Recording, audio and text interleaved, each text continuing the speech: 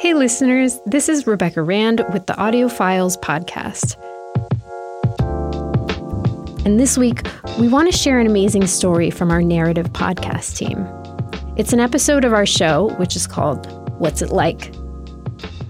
Two of our reporters, Sari Soffer-Sukenik and Maya Klassen, are diving into a story about divorce, which is pretty ubiquitous for most of us here in the U.S. But in tight-knit Orthodox Jewish communities, the power to grant a divorce rests in the hands of the husband and only the husband. This story follows one woman's pursuit to upend the systems stacked against the Orthodox Jewish women who want out. Also, we want to give listeners a heads up that this episode discusses domestic abuse. So let's turn it over to Sari Soffer-Sukenik, who starts the story at a meeting in Flatbush, Brooklyn. One more minute while we shut the door. On a humid Tuesday night in late August, hundreds of people file into an old brick synagogue in the Flatbush neighborhood of Brooklyn. Wow, I'm really nervous. I would like to thank every single person that came out tonight. Anybody watching on the live stream, we already have 100 people logged in. Every single person. Kayla Haber-Goldstein organized the event. You're sitting in Bethel Jewish Center, the first shul in which my husband was a rabbi 6 years ago. A community of people who truly love every single Jew. They're meeting to talk about an issue that, as far as Kayla knows, has never been publicly discussed in their Orthodox Jewish community. The issue of women trapped in marriages because their husbands refuse to grant them a divorce. Tonight is about opening the discussion and bringing the issue to light so it can no longer fester. On our schedule tonight, each speaker... The audience is made up of all women. Kayla has hired security guards to stand near the entrance. Outside the gates of the synagogue, 3 men shout as the women walk in. And any woman that walks in there is crooked. The protesters walk back and forth on the street, chanting. Children come first. One man periodically blows a shofar, a horn typically sounded on Rosh Hashanah. They have signs that say, children come first, and a coerced get is invalid. We believe in the get, but we believe a get is a Jewish divorce, and it's become a lightning rod for controversy in some Jewish communities. Because, unlike a civil divorce, only a man has the power to give a get in traditional Orthodox Judaism. And some husbands refuse. This leaves women unable to move on, date, or remarry without committing adultery in the eyes of their community. These women are known as agunaz, which literally means chained in Hebrew. Wow. All these agunas, they're all fakers and liars. Every second one. Dozens of them are at the event in Brooklyn that night, looking for answers. In the past few decades, the issue of get refusal has become pervasive. Throughout the night, Kayla tells everyone to try and stay seated. You can hear the men shouting from outside. We do have some protesters outside making a lot of noise, blowing a shofar, doing all kinds of weird stuff. Our Weinberger and my father both told me that it's a sign that we're doing the right thing, so it's a good thing that they're here. But there's one woman in the audience who doesn't see this as a good thing. Throughout the night, she's been getting increasingly frustrated with the protesters who have been interrupting Kayla's carefully planned discussion. She feels like they've been trying to get her attention, and she's about to do something about it. After everyone files out, she bursts out the door to confront 2 men still standing on the sidewalk. So you guys waited the whole night just for me to come out? There's a video of the confrontation on Instagram. In it, the 2 men on the sidewalk have turned their backs to the woman who's approaching. She begins shouting at them. And now you remembered how you should be, which is silent. A black permanent marker on a freaking sign does not show support or care. It shows someone who is deranged and jealous. The fact is that hundreds of kids... It goes on like this for a few minutes. The Instagram post doesn't reveal the names of the 2 men, but we do know who the woman is. On social media, she goes by the name Flatbush Girl. A lot of people in the community call her that too. The superhero reference is no coincidence. Flatbush Girl tends to show up when women need support. She's an EMT, a doula, and she even ran for city council. But most importantly on this night, Flatbush Girl is an activist and an advocate for agunaz, like Kayla, but a very different kind of activist. Wait till everyone left so they feel safe. The kind who can't help but get into a prolonged shouting match in front of the synagogue with the men who tried to disrupt Kayla's carefully planned meeting. Never for agunos who are trapped against their will, and you're going to bring attention to the cause that you... This moment on the street is pretty representative of the Flatbush Girl approach. Sure, she'll sit through a night of composed speeches and support the discussion, but she won't feel satisfied until she's literally face to face with those who are standing in her way. Flatbush Girl will do whatever it takes to free an aguna. For many women, she's a last resort. Because once you bring me in, like, there's no going back. It's a very, very, very lonely journey. But you know what? I feel like if not me, who's gonna do it? From the Graduate School of Journalism at CUNY, this is What's It Like?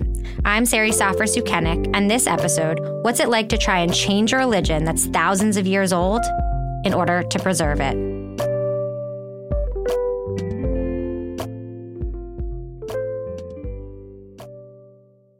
Anything yet? And I want to send this email as soon as we can. And, tell me, can I prepare the email for you and you'll look it over and you'll edit it to your style? In October, we went to Flatbush Girl's home to meet her. When she answered the door, she was on the phone, planning her next battle. I know, but I don't want it to look too, legal or... Flatbush Girl is just her persona on social media. At home, she's Adina Sash. Let's send it as soon as we can, or maybe not. Maybe try to figure out... For nearly 3 years, Adina has been using her background in marketing to act as a one-woman PR firm to free agunaz. That's why it takes a village to free an aguna. It takes a village. She's worked directly with around 15 women and estimates that there are still hundreds, maybe even thousands of women waiting for a get in her Brooklyn community alone. Okay, you're the best. Thank you so much. Bye-bye. Leah was one of those women. Leah's not her real name. She didn't want to be interviewed for this story and asked us not to use her name when talking about her case, so that's what we'll be calling her. Leah approached Adina on Instagram in early 2023. And she said, hey, it's been 5 years since my husband left me, and I'm waiting for his signature. Can you help me? Adina starts every conversation with an aguna in the same way. The first responsible question that one needs to ask, which is what I ask, is, do you have a copy of a siruv? A siruv is a court order issued by a rabbi. When a woman first asks for a get, she and her husband are summoned to appear before a Jewish court called Beit Din. There, the couple will negotiate the get with rabbis, similar to negotiating a civil divorce. But what's been happening in recent decades is that men are refusing to show up to Beit Din. This can be a way to extort their wife for money, custody of their children, or just as a means of control. Advocates point out that it's a form of domestic abuse. If a man refuses to show up to Beit Din at least 3 times, a rabbi can then issue the siruv, which is a document calling on the community to excommunicate the get withholder. You're not allowed to talk to this person. You are not allowed to pray next to this person. You are not allowed to feed him. You really basically have to cut them off from the source of support supply that a community usually gives. The problem Adina has found is that not everyone is aware when a siruv is issued, or if they are, they don't follow the rules, especially men who have most of the status and power in the community. So she steps in as a kind of siruv enforcer. Personally, as a feminist, I don't need a siruv to excommunicate anyone. I don't need permission from a rabbinical court to do it. But out of respect for the rules of her community, she always asks. Leah said that she did have a siruv, which Adina shared with us, so Adina jumped in with the next set of questions. I try to act like a private investigator. I tell her, okay, take me through the whole run-through. Where does he shop for groceries? Where does he pray? Who employs him? Where does he live? Does he have a Jewish landlord? She's looking for pressure points, so he'll come to the negotiating table. In this case, Adina honed in on the man's landlord. she headed to Instagram, where she called on Flatbush Girl's tens of thousands of followers for help. So I go on my story and I try to crowdsource and I say, hey, does anyone know this and this last name from Staten Island? So all of a sudden I'll get a bunch of responses. Sure, they're my neighbor, because we're a village. We are literally a modern day village. So they'll say, yes, I know the wife, I know the husband, I know the kids. In this situation, I realized that the landlord's daughter is a follower of mine. So she messaged the woman and said, hey, your parents are the landlords for a guy who isn't giving a get in 5.5 years. You need to warn your parents that I'm coming for them. And we're going to get the whole community rallied and mobilized. The landlord didn't respond, so Adina did just that. She posted the family's information on her stories and asked her mostly women followers to blast them with calls. You know how hard it is for a woman who's trained her whole life to be non-confrontational to pick up a phone and call a landlord because Flatbush Girl told them to call that number? You know, many women say they're shaking when they pick up the phone. But Adina understands and encourages them. She reminds them that it's actually a mitzvah, a good deed to enact a siruv, even when they hit dead ends. When the landlord wouldn't budge, she asked her followers to help her get in touch with the husband's employer, his rabbi, his friends from synagogue. And through all of that pressure, we brought him to the table. And this is a little bit going off the grid of what a siruv means. The siruv doesn't really mean you can do what I do. Like, you're really supposed to only exert pressure onto just the get withholder. To go 1 degree removed is a little bit taking creative liberty, but too bad. Adina trusts that what she's doing is fundamentally Jewish and that Judaism allows for some creativity. She first understood this just before her own wedding. Adina's been married for 18 years. When she was a teenager, she took a class for soon-to-be Jewish brides in the community. They were learning about the rules of marriage, more specifically about the rules of sex. My college teacher, who I had tremendous respect for, I was just freshly 18 years old at the time and was really relying on her for, her wisdom, had told me that there were certain limitations in which pleasure can be provided to the female. Like, there were just certain things that were not allowed. And I remember feeling very confused by that. Like, what does that mean? Like, there are limits. Like, the rabbis are in the bedroom with me. They're watching what I'm doing. Like, whose rule book is this? That question didn't go over well with Adina's college teacher. So she went straight to a rabbi, and then another and another. And I had to go shopping around talking to different rabbis to say, this is what my college teacher told me. Are there other ways to find permission for me to explore other aspects of my sexuality with my husband that I can go off the grid from what she told me on paper? And it took a little bit of creativity. And I did find proper rabbis who did guide me and gave me certain permissions and things like that. A rabbi is a Jewish leader, a scholar trained in the study of Torah. And because the Torah is nearly 2,500 years old, part of learning it is learning how to understand it in modern contexts. Think of it in the same way that lawyers and judges are tasked with interpreting the Constitution. There's always room for different understandings based on personal beliefs or politics. That's what Adina realized as she went shopping for a rabbi to help her understand her sexuality as a newly married woman. And it was really in that moment that I realized that a lot of the body of protocol that governs over a woman's agency, whether it's her marital agency, her sexual pleasure, her sexual identity, any aspect of her reproductive system, it's really just a matter of finding the right rabbinical thinkers to align with that female and empower her and help her find the scriptural precedent for whatever she's seeking, meaning that the body of halacha is movable. Halacha is Jewish law, and in many Orthodox communities, like the one Adina's a part of, it's not usually seen as movable. The belief that it is part of what sets Adina apart. But even as she often tries to bend the rules, she's not looking to break them entirely. She's a religious woman and lives by the laws of the Torah. She dresses modestly and covers her hair, like the majority of women in her Orthodox community. But once she realized that things didn't have to be as black and white as they were presented, she wanted to share that with more women. That was something she was thinking about when she was asked to make a video for a Jewish marriage website in 2016.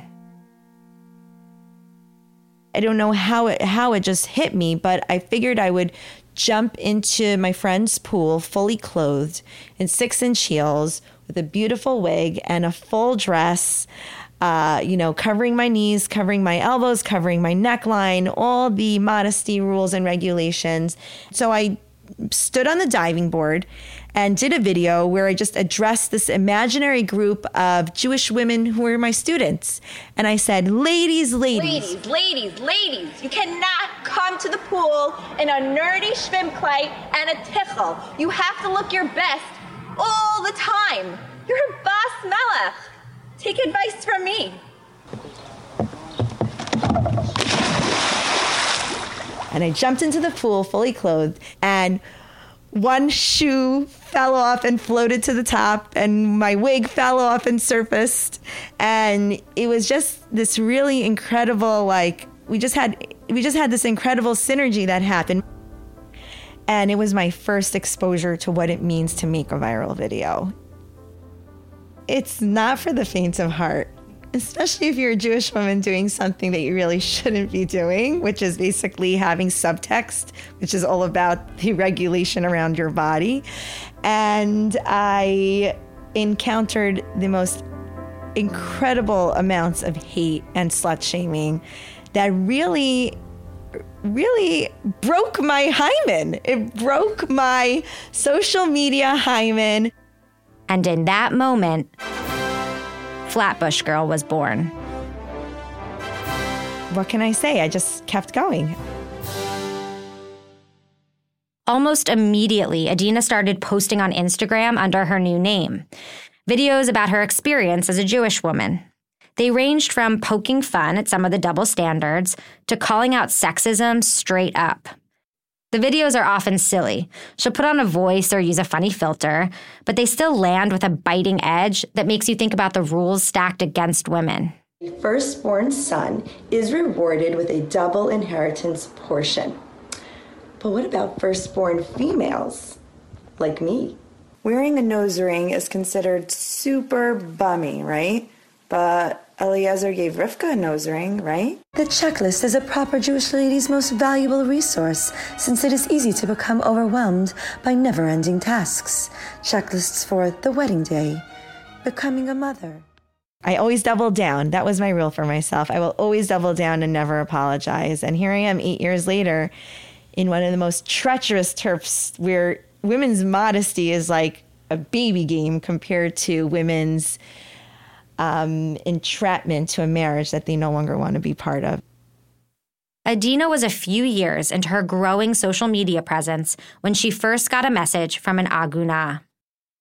In early 2021, a woman named Chava was desperate to get her story out, how her husband had refused to sign a get for 10 years, and now she was hoping to get some help from the community. Adina didn't know any agunas at the time. She said she didn't even fully understand the term. My ignorance manifested with ideas like, there's two sides to every story. What do you mean he's not giving a get? Like, what is a get? I didn't understand any of the processes. Frankly, she also didn't think it'd be good for her brand. It's like sticky, it's political, it's charged, there's family dynamics. So Adina ignored Chava's message, but she couldn't ignore her story. Soon, it was everywhere. Because Chava had reached out to another Jewish influencer who agreed to share her message. The hashtag #FreeChava became impossible to miss in the online Orthodox community. Chava was the first aguna that I ever had a face to give me a frame of reference to what an aguna was, and she was probably the first face for a frame of reference for tens of thousands of Jewish women. As the hashtag spread on her Instagram feed, Adina felt a little embarrassed. I'll be completely honest. My ego was very much involved. I felt like this wasn't my idea. And it took me a few days to really swallow the bitter pill and say to myself, like, I have to get involved. Like, I couldn't ignore it. But she didn't want to just dive in without knowing what she was getting into. She'd learned that lesson before. So she started educating herself, which in her case meant reaching out to the body of halacha to see what she could find. And one thing stood out. In our Torah, there are minority groups that we acknowledge as a community are important for us to step up to the plate to help. Like orphans, widows, the poor. And one of those minorities is also the agunah. But the complexities around what is an agunah and how is the dilemma solved is so layered and also exists in this very protected vacuum of information that's guarded by the patriarchy that it's very hard to have feminine, female wisdom and input to balance out the approaches that happen in the patriarchal courtrooms. Adina felt completely walled off from this world. She'd never learned about gets, and there was so much shame and secrecy around agunahs that no one ever talked about them. The more she learned, the more she realized that these women are exactly who she'd been advocating for all along. And I jumped on the bandwagon as a follower. But of course, Adina isn't a follower by nature. She's the one people follow on Instagram and in the community. So she started speaking out against get refusers. Slowly at first, then in her signature Flatbush Girl way. She tracked these men down, over the phone and in person. Then she did the same for anyone that was supporting them. She posted videos of these confrontations on social media, calling their parents, protesting outside court, and staging counter-protests against disbelievers. That Yoeli needs to sign the get. We need. Why? Why Yoeli needs to sign the get? Because Connie doesn't want to be married to him, and that's enough of a reason. Give her that! Give her that! Let her go! You have her in chains for 10 years! Shame on you! You should be ashamed of yourself! It's very messy. Not everyone is willing to get dirty in the process of freeing a woman, and I am. This fearlessness came in handy when Adina got the call to take on a case that was already messy, before she even got involved. In the summer of 2023, Adina got a message from Violet Moses. Violet told Adina she'd been trying to get a get for 3 years. She said she'd been passed from rabbi to rabbi, 10 at least, and each of them said they couldn't help her. Meanwhile, Violet's ex told a court that she wasn't letting him see their kids. She filed for an order of protection against him. The filing said he had sent her harassing text messages. Now, she felt like these charges were being used against her.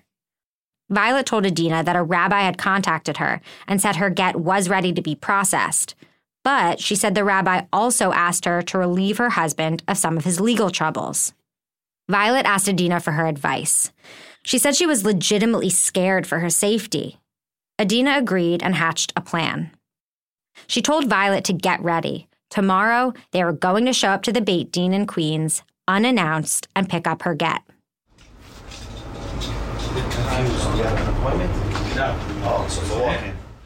They walked into what looked like a small synagogue.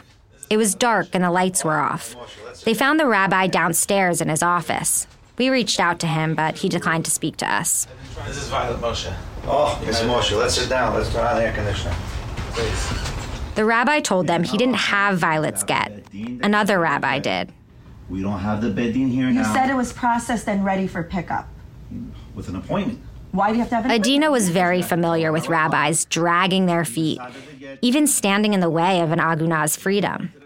But seeing Violet pass between so many rabbis set her over the edge.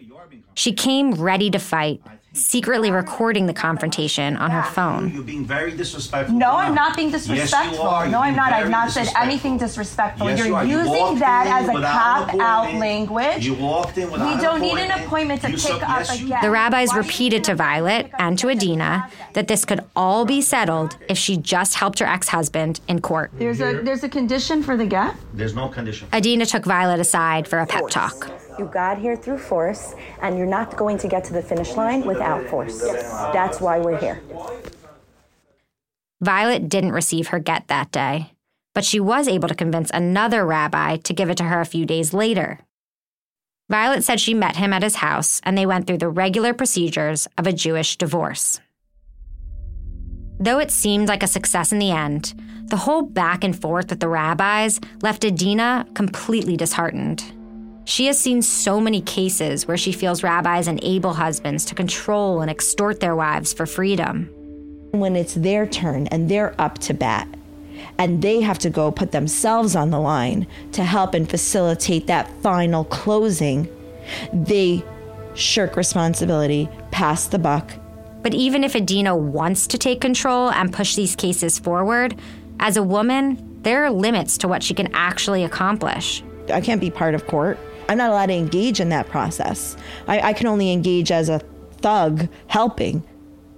And I'm just really astounded at the gridlock that continues to shackle these women, where even when you have a self-appointed advocate and a self-appointed social justice warrior who does all the heavy lifting, when it's time for the next part of the process to happen and it's back in the patriarchal domain, you're not always dealing with honest brokers, and it's very, very corrupt and scary. Kayla Haber-Goldstein has also felt let down by rabbis when it comes to the Agunah crisis. She's an Orthodox social media influencer too, but instead of calling out rabbis and pushing them away like Adina might do, Kayla invites them into the solution. I was really struggling because I come from a family of rabbis. I love my father. I love rabbis. That's what led her to organize that meeting in Brooklyn, to open the conversation about agunahs. She invited more than 100 rabbis to the event. Only 5 agreed to show up, but she said the ones who did were deeply affected. They saw how many people were looking at them and were suffering, and they were just like, I have to do something. Kayla and one of them have now joined together and convened a task force of rabbis who can use their knowledge and status to get cases moving. In February 2024, Kayla's bringing together rabbis from around the country to learn how to support these women. And I know that people on Instagram get really mad at me because they're like, what's going on? What's going on? Why are you, still working within the system? And just because we're trying to change the system doesn't mean that the women who are waiting right now to get a get shouldn't be helped right now. Kayla recognizes that what Adina does, bucking the system in her big and public ways, is important, even if it does offend some people. Adina's methods are part of a long-term campaign to empower women to demand changes in the community and to upend the systems that ignore them. In the meantime, advocates like Kayla and others are trying to work with where the community is at now. They're educating young people about marriage laws in school and on social media. They're also introducing them to one of the most important solutions for preventing get refusal, the halachic prenup. The halachic prenup is a document that a bride and groom can sign before their wedding. It basically says that if either one of them wants to end the marriage, they'll show up to Beit Din and sign a get. For every day that doesn't happen, there's a financial penalty. In May 2023, my husband and I were married by a wonderful Orthodox rabbi. Even though we live a secular lifestyle, our rabbi insisted, for the greater good of the Jewish community, that we sign a halachic prenup in front of our friends and family. He explained that the Agunah crisis has gotten so bad in Orthodox circles that this was an act of solidarity with Jewish women in that community. In modern Orthodox communities, like the one my rabbi is a part of, these prenups are widely used and have been hugely successful in preventing get withholders. A group called the Organization for the Resolution of Agunot keeps a digital registry of all the prenups signed. They say that divorces that would have taken years have been resolved in weeks or months, thanks to the couple signing a prenup. Together, these methods, the halakhic prenup, Kayla's rabbi summit, Adina's social media campaigns, they attack the issue from all sides, putting so much pressure on the system that something's got to give. Or at least that's the thought. Here's Kayla again. Like, it kind of creates like this like energy, like you're pushing from here and you're pushing from here, and then you're pushing from here and then you're pushing from here. In many ways, it's been working. Since the hashtag Free Chava campaign, awareness about the Aguna crisis has grown a ton. Thanks to Kayla, even some rabbis are starting to address the issue. Adina still wants more. She sees this issue as something that's bigger than a discussion around divorce. She sees it as a more deeply rooted form of gender violence. The implication of enabling an aguna's chains is that a woman is waiting in limbo, not having any sexual pleasure with another partner. And that's fine for people to wait by while that happens, because what's the big deal? A woman doesn't have erotic needs. A woman doesn't have a libido. If she does have a libido, it's only within the frame of reference of how she can please another male. So I feel like this is a minority group that will continuously get sidelined and put on the back burner because the subtext is always going to be sexual satisfaction. Although they say it much differently than her, the other advocates we spoke to agree that get refusal is a manifestation of misogyny and abuse that uses the customs and languages of their Orthodox Jewish community. But Adina's loud and provocative way of talking about it is what she brings to the fight. Kayla thinks the movement wouldn't be where it is without her. Adina is a very brave person. I'm not as brave as her. She knows it. And we have kind of this agreement that, like, you know, she always tells me, she's like, listen, I'm here for you. Like, whatever you need me to post in my name, like, I can take the brunt, I can take the fall. The rabbis are afraid of her, and that's good. Like, we need that pressure on the rabbis. I have a lot of respect for her. Adina's approach is all-consuming. You can see it by just looking at Flatbush Girl's Instagram. Some days, she's posting stories and videos all day long and late into the night, putting herself out there and getting brutal backlash in the form of nasty messages and physical threats, which she also shares. Mine is a scorched earth mentality. It's we're getting this get or we're all dying on the battlefield. And I don't care who I need to take down in the way of getting, I don't care if I need to chip away at my own health to do it. I don't care if I'm shaving off my own mental health and sanity and my own physical health. Do you ever wish you didn't make that first post in the pool? I really, really never have looked back since that first plunge in the pool. It's so interesting how a plunge in the pool could be so symbolic for what it really was. Like, I wasn't wearing proper equipment. I wasn't wearing proper gear. You know, I just jumped into the pool and said, I'm just doing it. It sounds so crazy, but like, and it's so weird to say, but like, I really am a devout Jew. I really do believe in my faith. And I really feel like one of the most beautiful paradigms that we're given insight into as young students, and this message is taught to Jews when we're in school, whether we're girls or boys. What was the agreement that the Jewish people took when they accepted the Torah? And they said 2 words. They said, Nasa v'nishma. They said, I will do, and then I will listen. And it's a symbol of blind faith. If it means defending my fellow Jewish female, and if it means defending the body of scripture that is currently being hijacked by questionable players and non-honest brokers and patriarchal misogyny, then na'aseh v'nishma. Like, I am here, I will jump into the pool all over again if I have no way of figuring out how to stay treading. I mean, it's a calling. It's because of her faith, and not in spite of it, that she's waging these spiritual crusades, as she calls them. What can I say?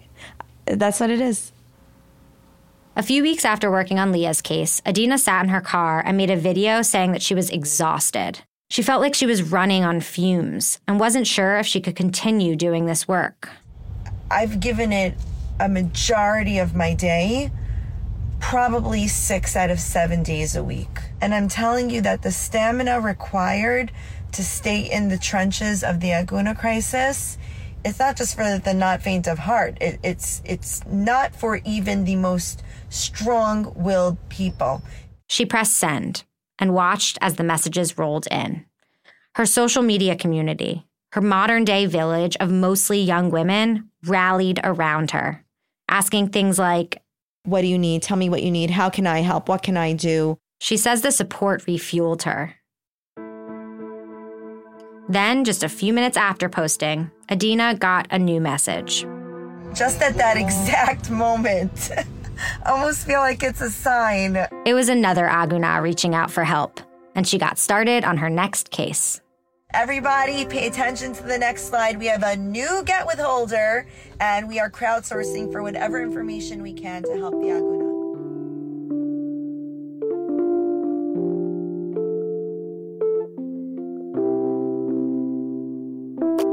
This episode was reported and produced by myself, Sari Soffer-Sukenik, and Maya Klassen. Our editor is Meg Kramer. Chad Bernhard is our studio manager and editing guru. Special thanks to Keshet Star, the CEO of the Organization for the Resolution of Agunot, for providing us with such helpful context for our reporting. And to Curtis Fox, Rebecca Rand, and Carolyn Handel for your helpful feedback. To all the Agunas we spoke to, thank you for sharing your stories and giving voice to this issue. Today's intro and outro music comes from the song Hills by Mellow C. This episode also features portions of the songs Post Drone by Yu Writer, Drone Pine by Blue Dot Sessions, Parody by Crowender, Camp by Poddington Bear, and Principles in Action by David Hillowitz, all sourced from freemusicarchive.org. This episode also includes Victory Fanfare by Lewis Humanoid, sourced from freesound.org. Thank you to all of these talented musicians who have allowed their works to be used under the Attribution Non-Commercial Creative Commons license. For a full transcript of this episode, you can visit podcast.nycitynewsservice.com. Thanks for listening. Thanks so much to Halizna for the use of his song Bus Stop in our intro. This was a production of the New York City News Service at the Craig Newmark Graduate School of Journalism at CUNY. From New York City News Service.